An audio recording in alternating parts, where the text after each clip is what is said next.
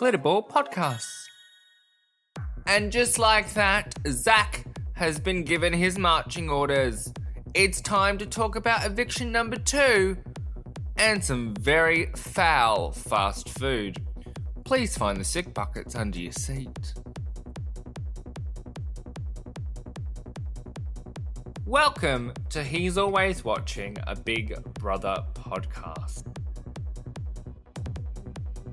Before we get into the discussion, dissection and analysis of this episode, just a reminder, I'm not judging these housemates as total people. I'm judging them off the edit we are seeing, so please be kind and don't send any hate. It's only a game show, it's not that serious.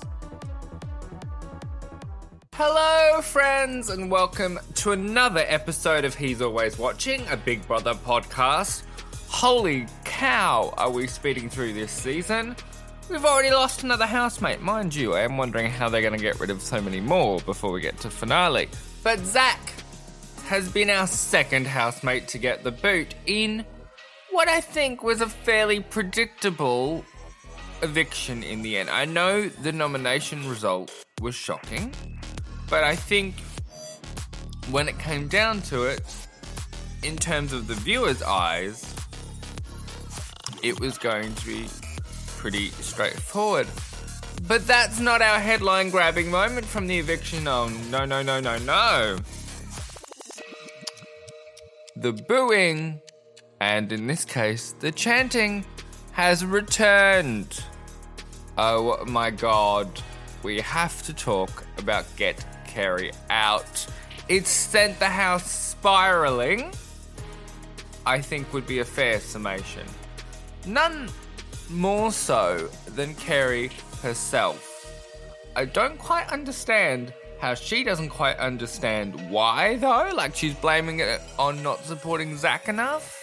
And I'm like, maybe just sit and have a think about the entirety of your behaviour. Like, you just don't get it.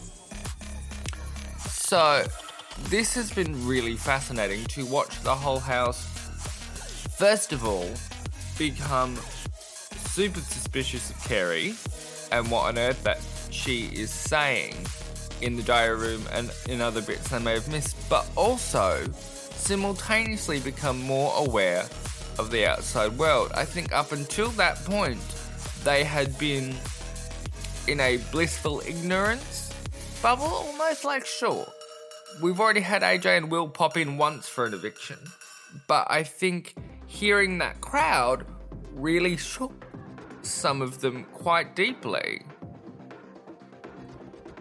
And it was really interesting in particular for me to see Jordan and Henry's kind of combined meltdown going, we need to be careful of Kerry. What is she saying? Is she a liability? I would argue the liability is more Hallie, but here we are.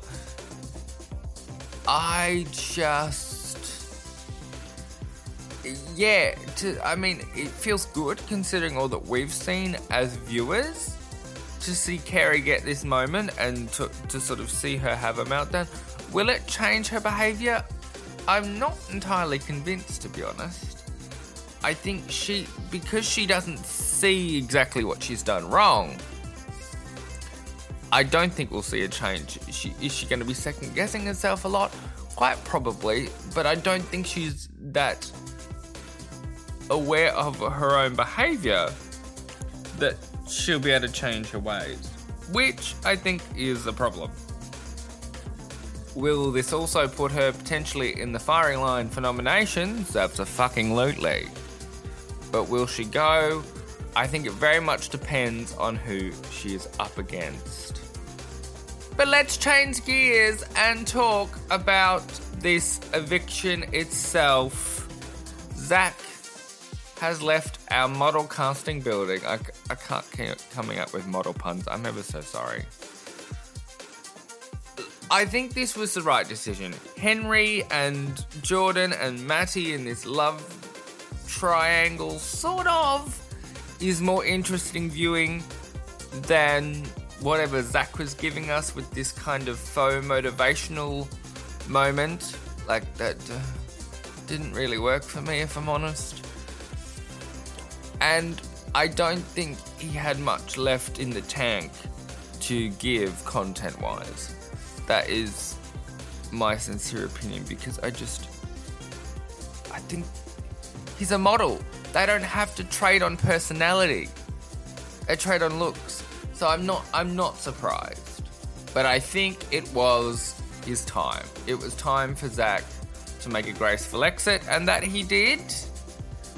But I think that in itself shook the house as well, because the house for the most part saw Zach as a nice kind of guy, but I'm also like, why did you nominate him then? But I think the cracks started to show, like when we saw the argument between Dylan and Trish, like that was so petty and for no apparent reason, but they were both clearly processing Zach's eviction, in my opinion. Very odd argument over a sausage sandwich, like only on Big Brother. Next up though, I want to talk a house meeting, because if this isn't Big Brother's attempt at doing a maths dinner party, I don't know what is. Now, having said that, I'm not mad at it. It just feels a little contrived. That is my humble opinion. Little contrived. Not a massive fan of the house meeting format. But it did give us some interesting moments. In particular, Noki's weird crying. Like, maybe she was closer to Zach than we saw, but I think that Jordan's reaction to Noki's crying was interesting, in him feeling that she isn't genuine. But I was just like, where did these tears come from? He's not dead. He's just outside. I'm very confused by Noki in general, and it's something we'll come to in the next episode as well, with this task that we are currently seeing unfold. And I can't seem to break through Noki's veneer. I thought at some point we might, but all that we are seeing at the moment, we're not breaking through this pageant facade with Noki for me, and that's quite disappointing, because I was really looking forward to getting in amongst her actual personality rather than the personality that she projects. However, we need to rewind now and talk about the foul fast food takeaway challenge. But we're going to do that right after this handy dandy break.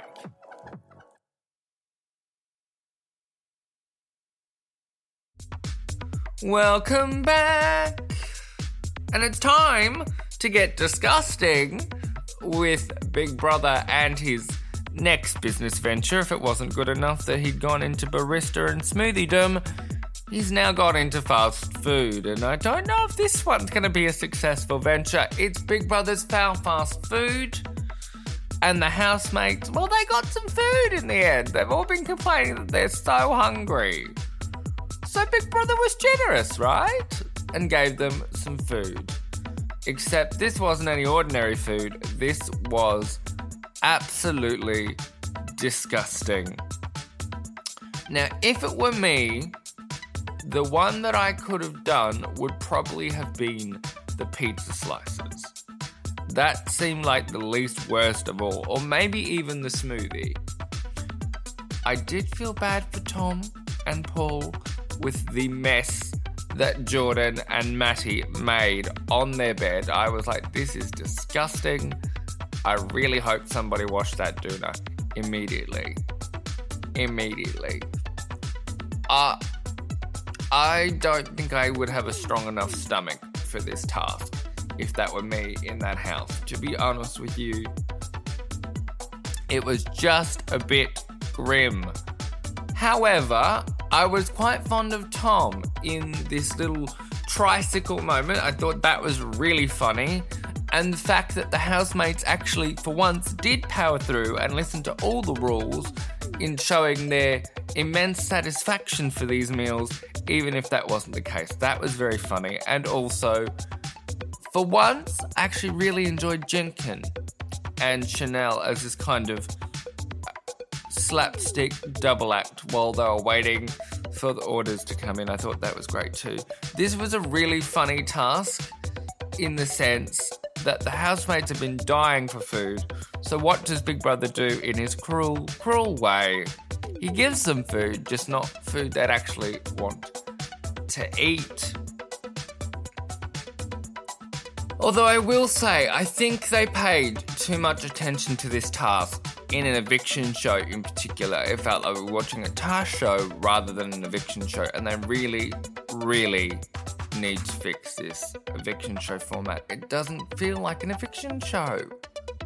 I don't quite understand what they're doing, but it doesn't feel like an eviction show.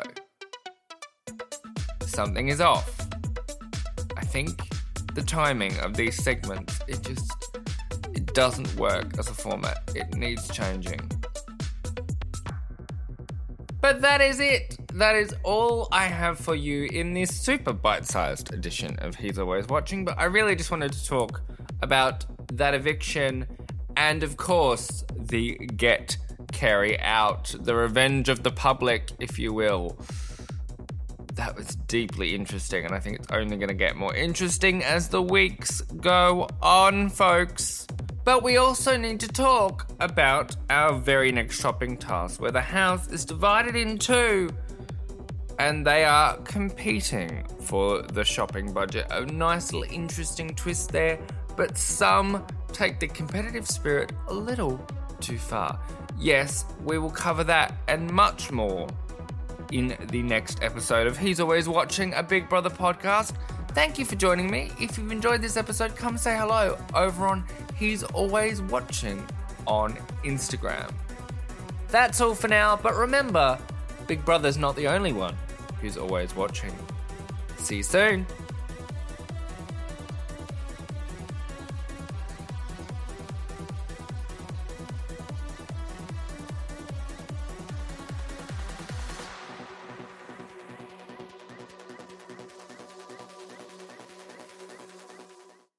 Glitterball Podcasts.